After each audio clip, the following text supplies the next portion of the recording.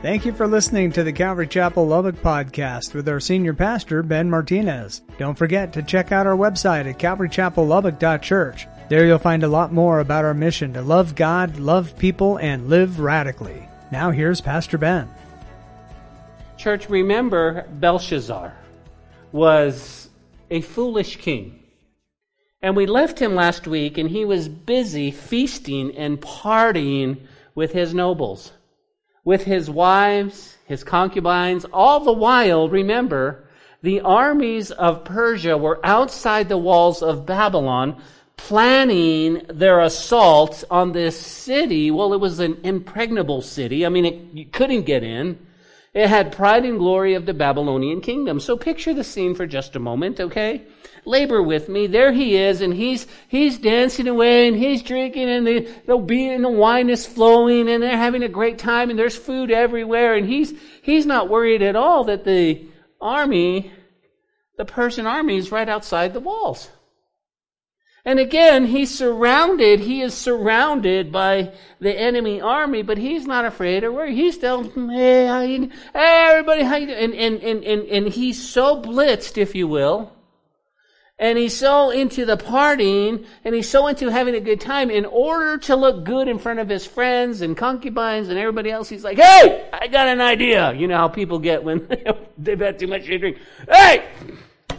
And that looked a little bit too real, didn't it? Stop it, I've never been drunk. And he says, hey, I got an idea. Why don't we bring the vessels? Yeah, what vessels? The ones that were taken from Jerusalem. We'll have some wine in them. You know, and everybody's like, good idea. And he wasn't afraid. He's showing off, and he wasn't afraid. And I keep wondering, I'm trying to put those two things together. And I started to think, wow. But why? Why wasn't he afraid? Well, I'll tell you why. Because he knew in his mind that the outer walls of Babylon, guys, were 17 miles long. 17 miles long. Think about this. How far is Slayton from here?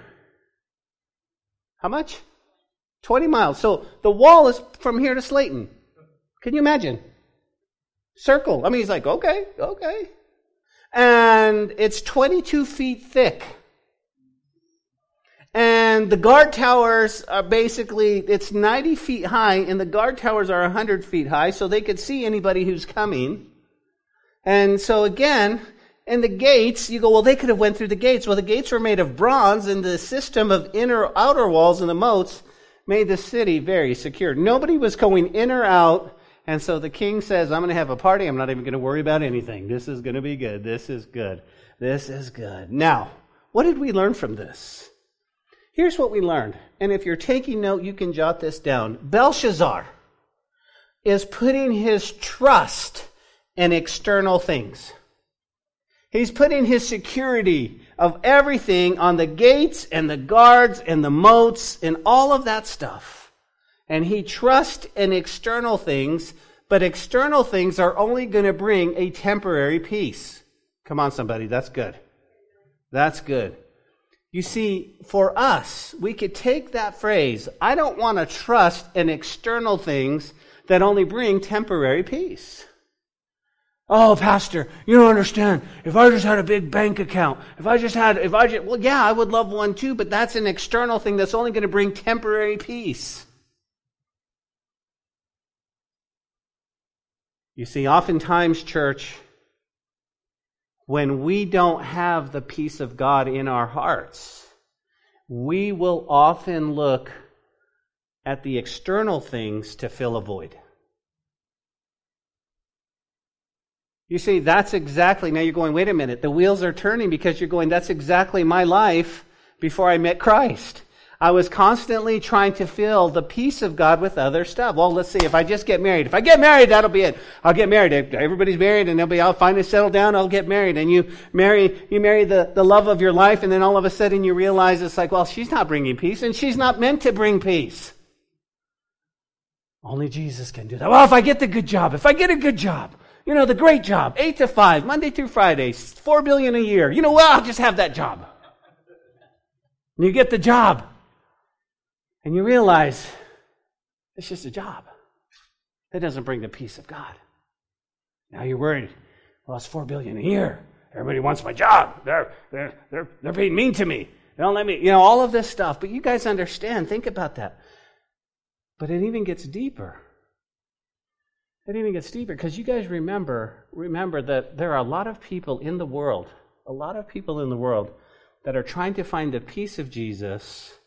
They're trying to find, and they find it through external, and you can name it. It could be drugs, relationship, sex. It could be alcohol. It could be anything. It could be gambling. There's a lot of things that we try to fill. And I'm going to say this again because I feel like Paul and I feel like the Holy Spirit has just wrecked me, guys, with this verse because we studied it 2 weeks ago on Sunday. But see, Paul doesn't come and go, hey man, I wish that so-and-so would stop gambling. Paul says, no, he's a believer. I wish that we need to pray that he strengthens the inner man so that he wouldn't have a desire to gamble. And pray that the fullness of God, and let me give you this illustration. We were sitting at the beach, if you will, right? I was sitting at the beach and this lady, I don't know them, but she had a little baby here and she had a sippy cup full of water, about this tall, yay big, sippy cup full of water. And I said, this is my sermon in one illustration. And they said, how? I said, look at the sippy cup. Here's water. And what God says is that this is how we're operating with just this little water when He says, all of that ocean is me. Because it's the fullness of God. And it's just a little bit of water. And it's like, no, let's not go there. Let's go out there. And I looked, and there's, you guys, the Gulf. I mean, it's flow. And that's what Paul says. Paul says, I'm praying that you are and understand that you have the fullness of God. This is what we need to find. Guys, when we don't have the peace of God, we will often look for external things to fill that void. In the scene tonight, he's partying, and basically he's being surrounded with a hostile army that wants to kill him. And of course, to me, I think that's reminiscent of the spirit of our age, right? I mean, right now, that's exactly what's happening. And so we get a good understanding of what's happening here. Let's look at verses 1 and 2 real quick, guys. Daniel chapter 5, 1 and 2. Belteshazzar the king made a great feast for 1,000 of his lords and drank the wine in the presence of 1,000. And while he tasted the wine, Belshazzar gave the command to bring the gold and silver vessels which his father Nebuchadnezzar had taken from the temple which had been in Jerusalem, that the king and his lords and his wives and his concubines might drink from them. Now, remember, real quick, the vessels were dedicated for the worship of God. That's what they were dedicated for. And now, Belshazzar's using them for idol worship. You guys tracking with me? Even in his drunken state, hey, bring out that. No, Belshazzar, no. There's a lot of things you over here just drunk and you can't. No, sir, because now he's going to use them for idol worship.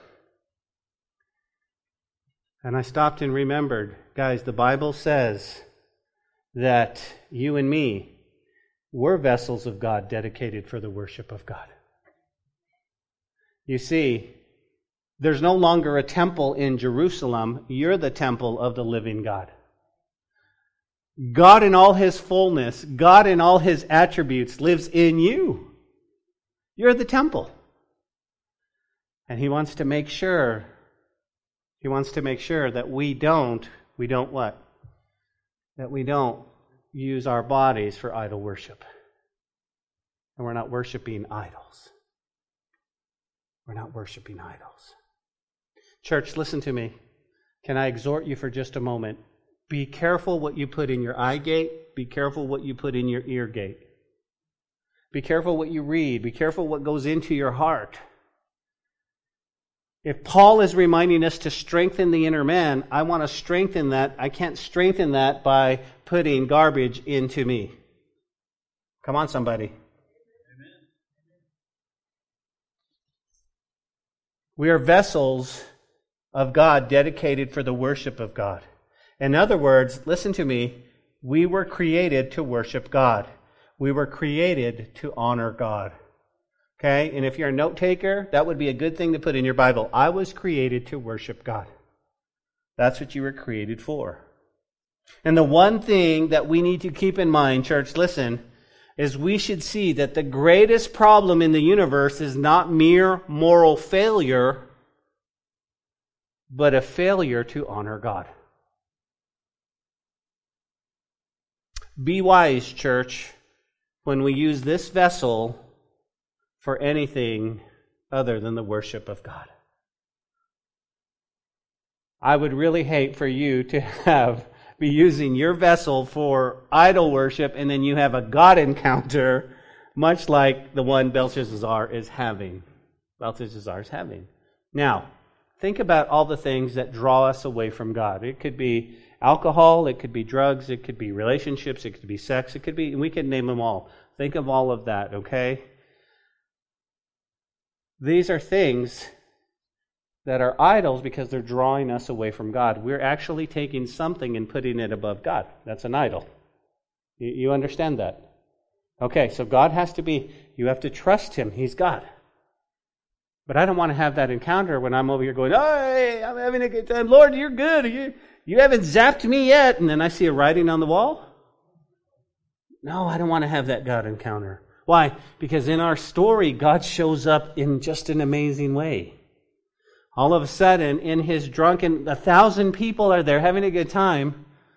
The band stops. You hear that. Oh, and there's this hand appears. And it begins to write on the wall. And this so freaked out Belshazzar that the Bible says that his countenance changed. I don't know what that means, but it probably went from drunk to sober. I don't know if you can do that.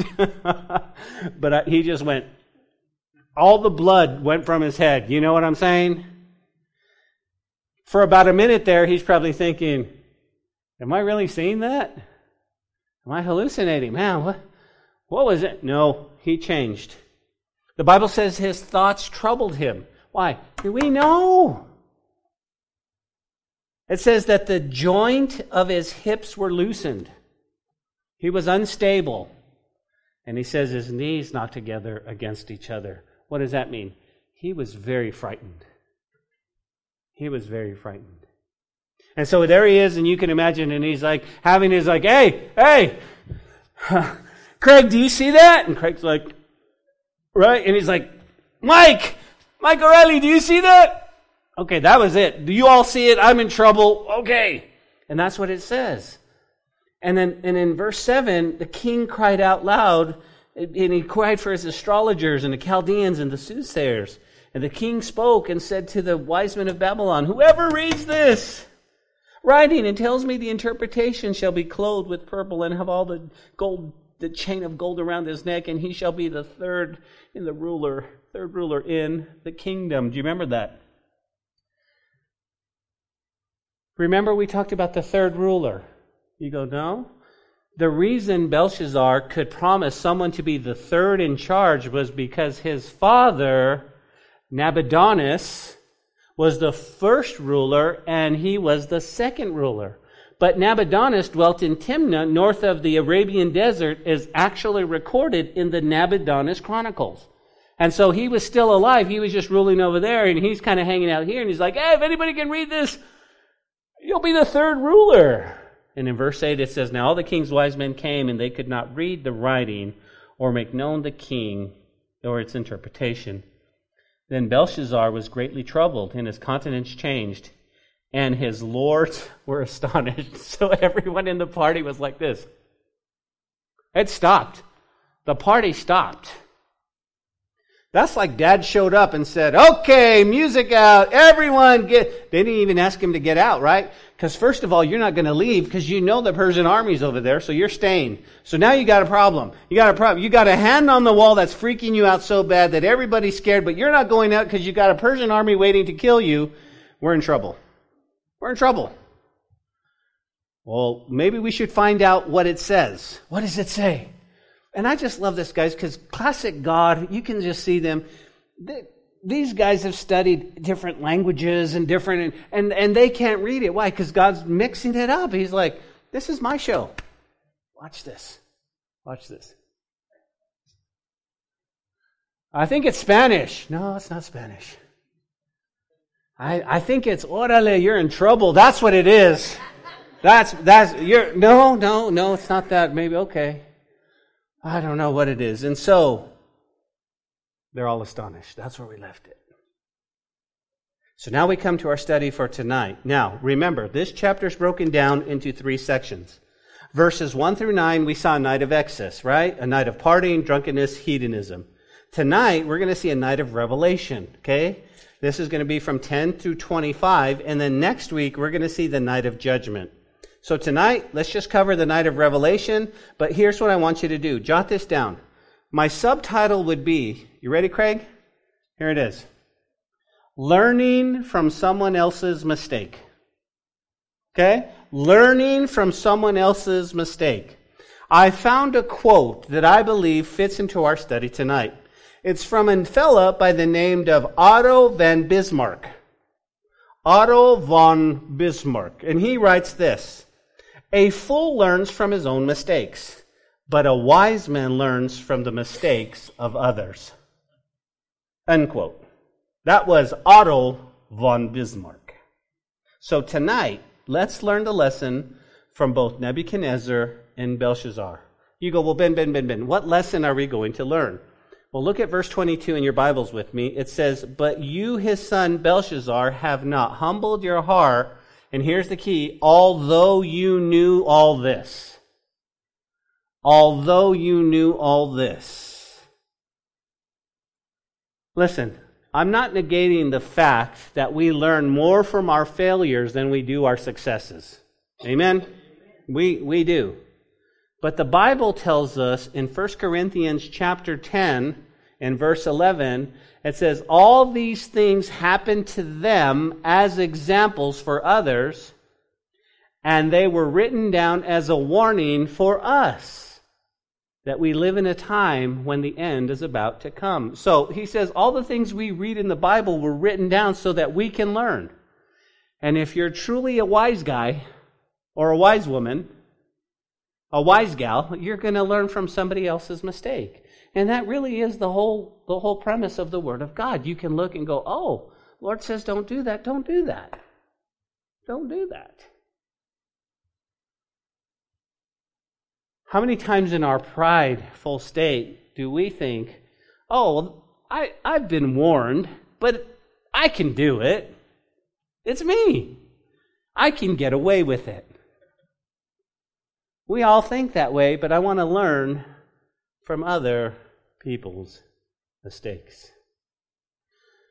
So with that as an intro, guys, let's jump into our text. We're going to look at verses 10 through 29. The title of the message is Belshazzar's Night of Revelation. So here we go. In verse 10, it says, the queen, because of the words of the king and his lords, came to the banquet hall. The queen spoke, saying, O king, live forever. Do not let your thoughts trouble you, nor let your countenance change. I would say too late. There is a man in your kingdom in whom is the Spirit of the Holy God. And in the days of your father, light and understanding and wisdom, like the wisdom of the gods, were found in him. And King Nebuchadnezzar, your father the king, made him chief of the magicians, astrologers, Chaldeans, and the soothsayers. Inasmuch as an excellent spirit, knowledge, understanding, interpreting dreams, solving riddles, and explaining enigmas were found in this Daniel, whom the king named Belteshazzar. Now let Daniel be called, and he will give the interpretation. Now, it says this queen. Some of your interpretations might say the queen mother. Okay, just keep that in mind. It's really hard to identify with certainty. Perhaps it was Belteshazzar's mother. She comes in.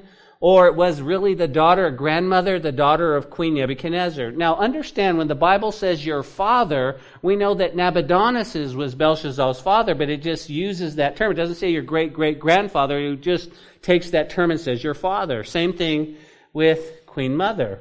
But she says something that's very intriguing. How so? She says, there's a man in your kingdom. When the wise men were called to explain the writing on the wall to Belshazzar, Daniel apparently wasn't called. And it seems that Daniel was kind of semi-retired at this point. He's still holding a government office, yet he's not the main figure of administration. If you recall, Nebuchadnezzar reigned 43 years, so Daniel would definitely be, if he got taken at 17, he's definitely about my age. So he's not a young kid anymore. And so he's not necessarily in light of everything going around. And so he hears about this. Now, here's what I find something very interesting, guys. Notice what it says. The Queen Mother said this. The enigmas were found in this Daniel, whom the king named Belteshazzar. But she says, now let Daniel. Here's what I want you to see. The queen referred to Daniel by his Jewish name, thus showing respect for his faith and his background.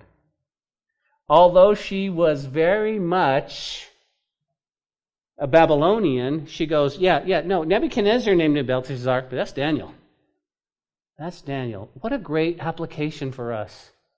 You see, because in the world, they might say, no, that's so-and-so. He used to dance with the lampshade on his head. I remember partying him in 8th grade or whatever it might be.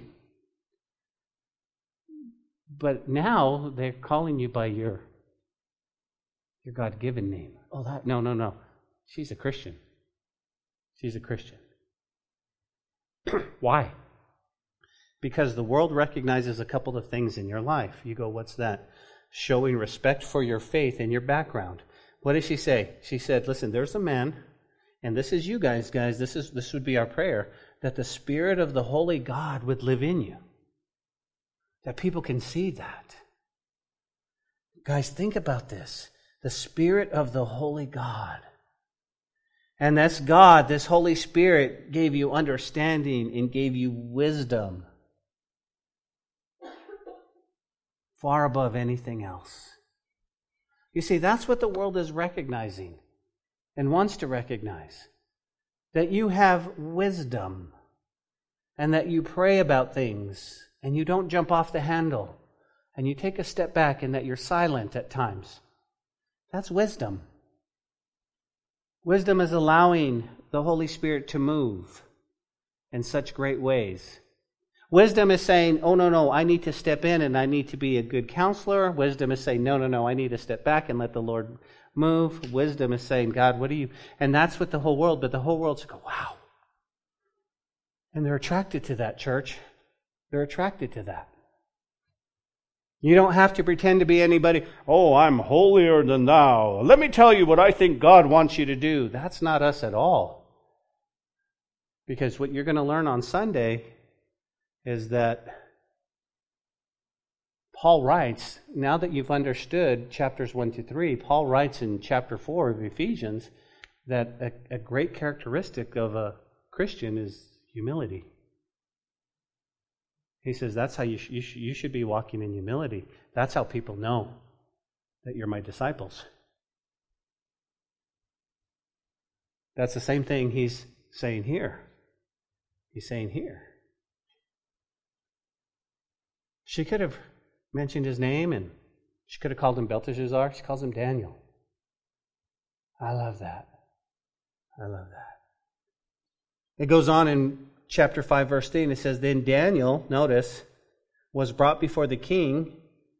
The king spoke and said to Daniel, are you that Daniel who was one of the captives of Judah, whom my father the king brought from Judah? I have heard of you. What did you hear? That the Spirit of God is in you, and the light and the understanding and excellent wisdom are found in you. Don't you just love this, church? You go, what? God is known throughout the land. Why? Because one man decided not to compromise his walk with God. Ooh, that's good. Why? Because, guys, listen. God is going to be known throughout Lubbock, Texas, and where you live, and at your workplace, and at school, because you decide not to compromise your walk with God. I'm not asking you to be obnoxious. I'm not asking you to hit somebody over the head with the Bible and say, I wish you would just listen. But I'm asking you to allow, listen, the Spirit of God in you,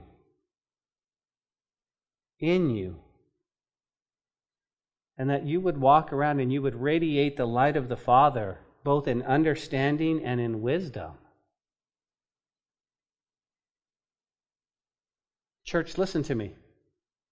When people come to you because they see the light of the Holy Spirit in you and they want your advice, they want counsel, your job is to point them to God. We all have gone through stuff, and we could say, oh, well, let me tell you what I've gone through. But my job really is to take you to Scripture. Why? Because I can't change your life, but God can. And so we go, hey, go to, I'll meet you for coffee, but bring the Bible, because we're going to search His Word. And not that I think I'm something, but that God.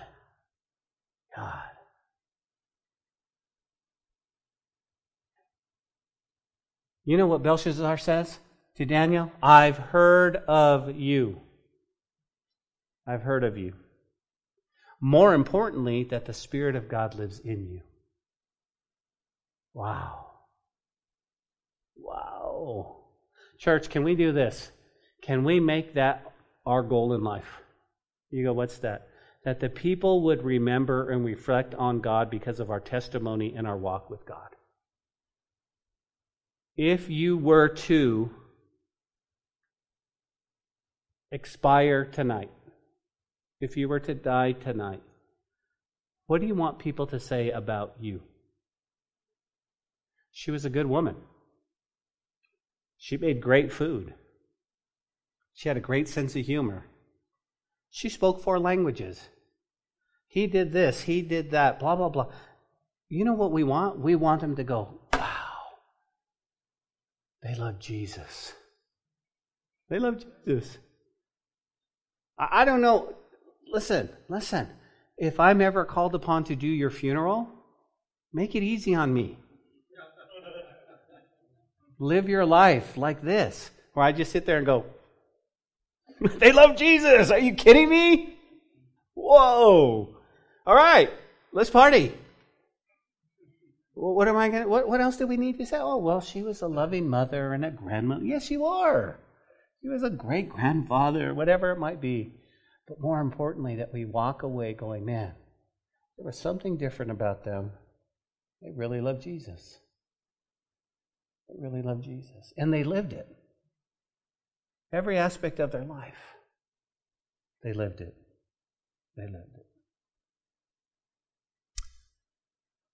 You remember, church, one of our core values as a church is that we say it's all about Jesus. Okay?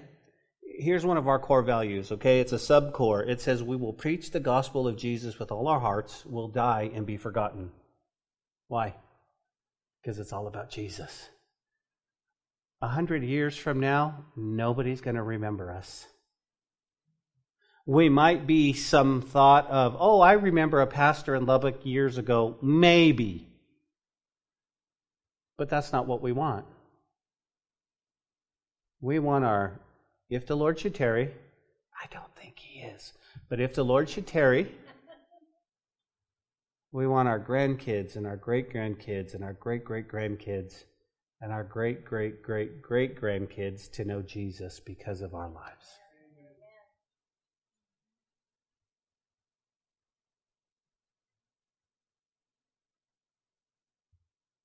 I want you to note, guys, the benefits of your relationship with God. You go, what are they? Number 1, the light is found in you. The light is found in you, and you can expect personal attack because the darkness hates the light. Number 2, you'll have understanding. You'll have understanding, and you'll have excellent wisdom. Excellent wisdom. Wisdom, knowledge is knowledge applied. Understanding, knowledge applied. Here's how we do stuff. But you have that understanding. And you'll have all of the things, all of the attributes of God. Verse 15. Now when the wise men, the astrologers, have been brought in before me, that they should read the writing and make known to me the interpretation, Belshazzar still speaking, but they could not give the interpretation of the thing. And I heard of you that you can give an interpretation and explain enigmas. Now, if you can read the writing and make known its interpretation, well, you shall be clothed with purple, have a chain of gold around your neck, and you shall be third ruler in the kingdom. In the kingdom. Now, here's what I want you to grasp. Worldly wise counsel cannot discern what God is saying to Belshazzar. Okay? He's saying, here's the deal. If you do this, we're going to fatten your wallet. We're going to make sure that you're taken care of. You're going to be just third in the kingdom. Third in the kingdom. Before we get to Daniel's answer, will you take a moment and let this verse read us? You go, what do you mean? We live our godly Christian lives not for any gain or to be rich or to have a golden chain around our neck or to be anything popular, guys. We don't do what we do. We don't share God's word. We don't witness to people because we want to be seen. I've got to be honest with you, in the pastorate, there are a lot of people who become pastors because they want the praises of people. They want the pat on the back. They need that. That's the dopamine hits that they crave. And so they have a big, large church and they preach really well and people come up to them, hey, that was so great, and they love that.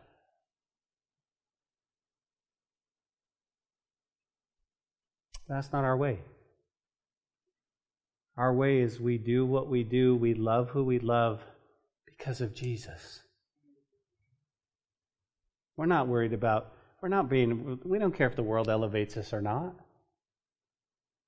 We don't care. You see, God wants to do something amazing with Belshazzar. He wants to get his attention. And we're going to find out what's going to happen. Then Daniel answered, okay, here it comes, and said before the king, let your gifts be for yourself, and give your rewards to another.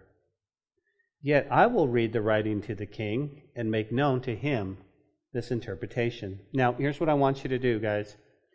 Between verse 16 and 17, Daniel answers right away. Daniel, hey, Daniel, listen, I'm really freaked out. The lords are freaked out. Everybody's freaked out. What does it say?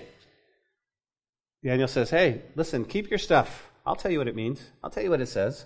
Now, why do I bring that up? Okay, here's why. Because if you remember when he interpreted the dream of Nebuchadnezzar, and in Daniel chapter 4:19, it was bad news. Do you remember what he did? Man, he was troubled. He was like, and he spent an hour just trying to just praying. And This wasn't the case with Belshazzar. What do you mean? Daniel was not impressed with this successor. He goes, I'll tell you right now. Daniel now describes Belshazzar's sinful pride. Listen, he didn't learn from the mistakes of his father. He didn't learn. Verse 18 says, O king, the Most High God gave Nebuchadnezzar, your father, a kingdom and majesty and glory and honor. And because of the majesty he gave them, all peoples, nations, and languages trembled and feared before him. Whomever he wished, he executed, and whomever he wished, he kept alive. Whomever he wished, he set up, and whomever he wished, he put down. But when his heart was lifted up and his spirit was hardened in pride, he was deposed from his kingly throne, and he took his glory from him. Then he was driven from the sons of men, and his heart was made like that of a beast, and his dwelling was that like wild donkeys. They fed him with grass like oxen, and his body was wet with dew of heaven, until he knew the Most High God rules in the kingdom of men and appoints over it whom he chooses. Now, there's a lot going on here, guys, but this is what Daniel says. Daniel says, hey, listen, did you not learn from your father? You know the stories. You've heard them passed down from generation. It was no small secret that Nebuchadnezzar ate grass for 7 years. It was not anything was like, oh, don't tell him, Everybody told him, but something just jumped out at me. Why? Because it reminded me of something. It reminded me what it was like before we really got saved. You go, like what? Well, here's what I want you to think about. There are those who are really down on their luck, or they've had a bad hair year or two. Not just a bad hair day, a bad hair year. And things seem crazy and out of control, and they're distraught. So to them, the only logical step is to try Jesus. Why? Well, to get some relief. I've heard people say, well, I've tried everything else. Might as well try Jesus. And most of the time, what happens, church? They fall back to where they were because it was a simple behavior modification. And then when things got good again, they went back to their old self, their old ways. Not occasionally, some have really meant it and walked with Jesus. But I've seen many people respond to an invitation simply because they were in a bind in life, and they thought, well, what have I got to lose? Okay, well, here's what you do. You pray this prayer. Oh, pray this prayer. I'll pray the prayer. That's why you'll hear me say that words alone aren't sufficient to save. Words alone, you can pray prayers all day long, and that doesn't mean you're saved. When you walk forward, you're making a commitment. When you open your heart, I'll lead you in a prayer, but the prayer is not what saves you. It's your heart commitment to Jesus. And so people go, pray a prayer. I'll pray a prayer. Amen. Pray this prayer. Lord God, I'm saved. Amen. I believe in you. And then they go, all right. And then things start to get better, which they always will. You can only be on the bottom for so long. Eventually you'll come, oh, well, I'm starting to feel better, so I'm going to go out. And I've seen so many people, and I've told you this, church. I had a person over there just ugly cry. You know what I'm talking about? Oh, yeah, help me. We prayed, and you need Jesus, and they walked out of there and came to church. Okay, I'm really going to serve the Lord. And about 4 months into it, and you started to miss, and you're now back in the lifestyle that you once had. The threat in their job was over. And salvation is not about, I guess I'll try Jesus and hope it works. Salvation is about knowing and understanding that we've dishonored God in our lives, and accepting Jesus rights the wrong and begins a walk with God. What is it called? It's called progressive sanctification. It's a walk with God. That's what it is. Now, let's chat about Nebuchadnezzar. Why? Because he was a man. Think about Nebuchadnezzar. He had everything a man could want. He had a kingdom, majesty, glory, honor. People feared and trembled his name. He was powerful, was never in want. But he was just as lost as anyone. And pride ruled his life, but God showed himself deep in his heart. You go, Pastor, what's your point? Here it is. That we would see the greatest problem in the universe is not just a moral failure. I messed up here, I did this, bad thoughts, rich or poor. But the greatest problem in the universe is men fail to honor God. Honor God. How do you know? Look at verse 22. But you, his son, Belshazzar, you haven't humbled your heart, although you knew all this. Belshazzar knew. Belshazzar knew all of that. He knew exactly what happened to his grandpa. and how he ate grass and grew his nails long and grunted and ate straw until he looked up and then I am sure, just like you, when you share your testimony, let me tell you, let me say this, it's not a bragamony. A bragamony is, I did this, I used to ride my motorcycle hard, I was part of this killer gang, man, and you did all this bad stuff, and you go, then I met Jesus, amen. That's a bragamony. A testimony is when you go, man, I was messed up. I was lost. I found Jesus, and I got to tell you what Jesus did, man. He changed my heart. He came and he saved my marriage, and he did. And you're testifying the goodness of God in your life. You don't have to go into detail of every wicked thing you did, but you go into every great detail of what God did in your life. That's a testimony. Belteshazzar, you should have known this. It was a testimony. Nebuchadnezzar sat you on his knee and said, son, listen, give your life to Jesus. Don't get prideful. Don't mess up. Don't do like old grandpa did. I was prideful. I stand in my kingdom and said, look at me. No, don't do that, son. Be a good ruler. Be a good ruler. Daniel says, Belshazzar, you know all this, and you still weren't humble. I guess the question is, we would ask, why was Daniel was so harsh to Belshazzar? Because he should have known better. And you might be asking, well, Ben, Belshazzar was not raised in a godly home. How could he know better? Even if he wasn't raised in a godly home, Romans 1 reminds us that all men know God through creation. And Belshazzar should have known even more through God's dealings with and through Daniel. We're all responsible to honor God according to the revelation that we have. Verse 23. He says, you've lifted up yourself against the Lord of heaven. You've brought the vessels of his house before you. You and your lords and your wives and your concubines have drunk wine from them. You've praised the gods, little g gods, of silver and gold, bronze and iron, wood and stone, which do not see, hear, or know. And the God who holds your breath in his hand and owns all your ways, you have not glorified. Belshazzar, the vessels were dedicated to worship God, and you used them to worship idols. You worshiped idols. You should know better.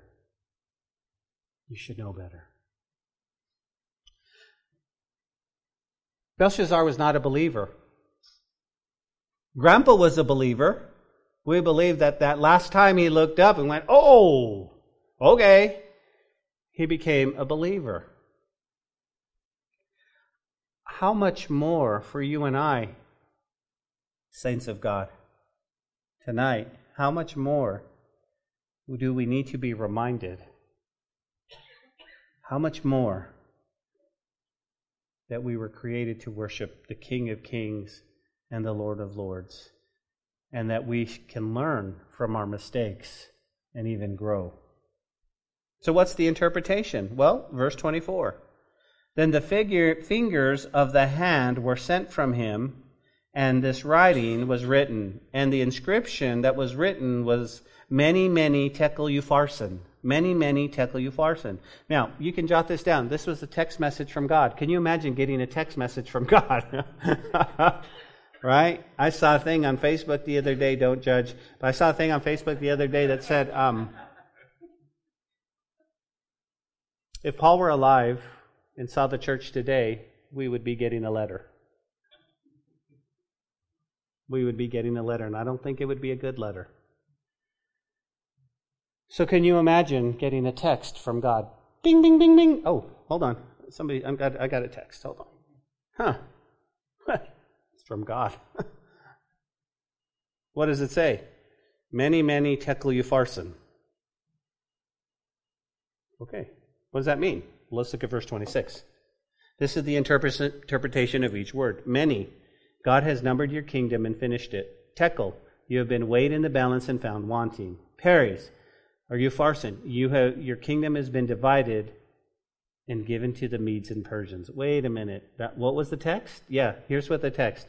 Many, many. It says, your God has numbered your kingdom and it's done. It's over. Tekel, he actually weighed you out in the balances and you were found wanting. In other words, there's nothing left. There's nothing left, Belshazzar. Well, what's the last one? Your kingdom has been divided and given to the Medes and the Persians. So here they are on the outside. They're crouching in, and now the writing's on the wall. Yeah. The ancient Greek historian Herodotus relates that the Persian king Cyrus conquered Babylon. How did he do it? By diverting the flow of the Euphrates into nearby swamps.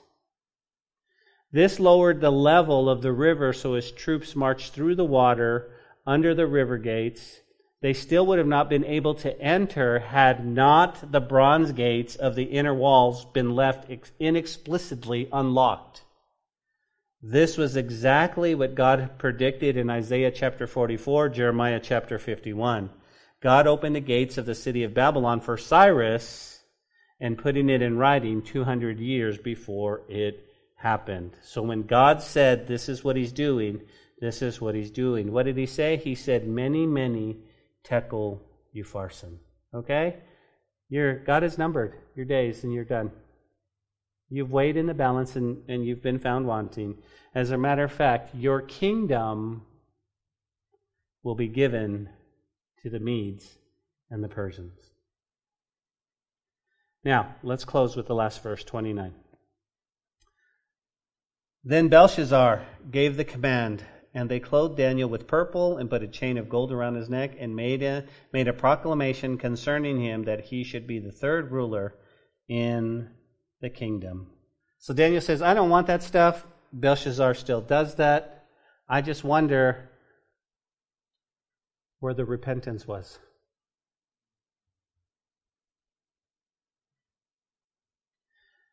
Next week, spoiler alert, Belshazzar will die by the hand of Darius. But I want you to remember, chapters 7 and 8 should have come before chapter 5. So we'll see this king again. Okay? So in your mind, remember, because you're going to go, wait a minute, next week he dies. That was it. No, he'll resurrect because chapters, 7 and 8 should have come before chapter 5. So next week, we're going to see the night of judgment. So Ben, what's our takeaway? What do we want to take home? You ready? First and foremost, it's good to learn from the mistakes of others. It's good to learn. Okay, I saw that. Oh, I saw what so-and-so did. I'm not going to do that. I'm going to learn. A wise man learns from his mistakes, but an even wiser man learns from the mistakes of others. What's the second thing that we should take away tonight? We have to watch out for our pride. We have to watch out for our pride. Why? Because it's a gift that we have, and sometimes it's a gift of pride and we think we're something, and that's not the Christian way at all. The Christian way is to walk humbly before God, to have the attributes of God, so that when you die, at your funeral, people will be talking about God and how you glorified God. Because here's the goal, church. In life and in death, we want to glorify God. And we want our funeral to glorify God. And we want our life to glorify God. It takes work. We have to be like Daniel. Father, we thank you tonight for the word and the truth in your word. We thank you for your great love for us, Lord. It's so amazing. The writing's on the wall, Lord, but I would pray that the writing on the wall would just penetrate our hearts, and that we could learn from Belshazzar's mistakes. We could learn from the pride that he had and the pride of Nebuchadnezzar, and that we tonight, right now, would confess that as sin to you. Lord, we're nobody. We're nobody.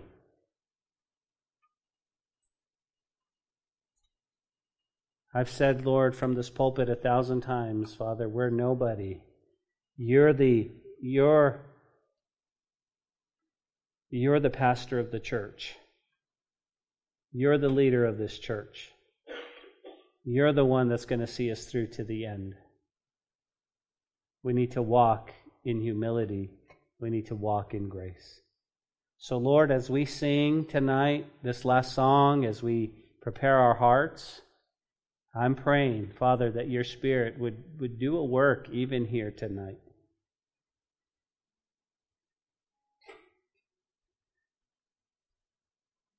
Hey, with every eye closed and every head bowed, is there anyone here tonight that would say, Pastor, would you just pray for me? I sometimes feel like I'm a Belshazzar. I forget the goodness of God. And maybe you're here tonight and you just need to come back to Jesus. You need to rededicate your life, and the Lord brought you here. And so tonight you're just saying, Lord, I'm just rededicating my life to you. I'm just going to come back to you. I'm going to love you. Maybe you're here and you're far from God, and tonight He's pulling you close. I want to pray for you, because I never want to leave a meeting, I never want to leave a service without offering anyone here an invitation to come back to Jesus. That's what we're all about. We're all about, with arms open wide, inviting you home. So if that's you tonight, would you just lift up your hand? Nobody's going to be watching. Just say, Pastor, pray for me. I'm ready to come back to Jesus. God bless you, sister. I see you in the back. Anyone else? Anyone else?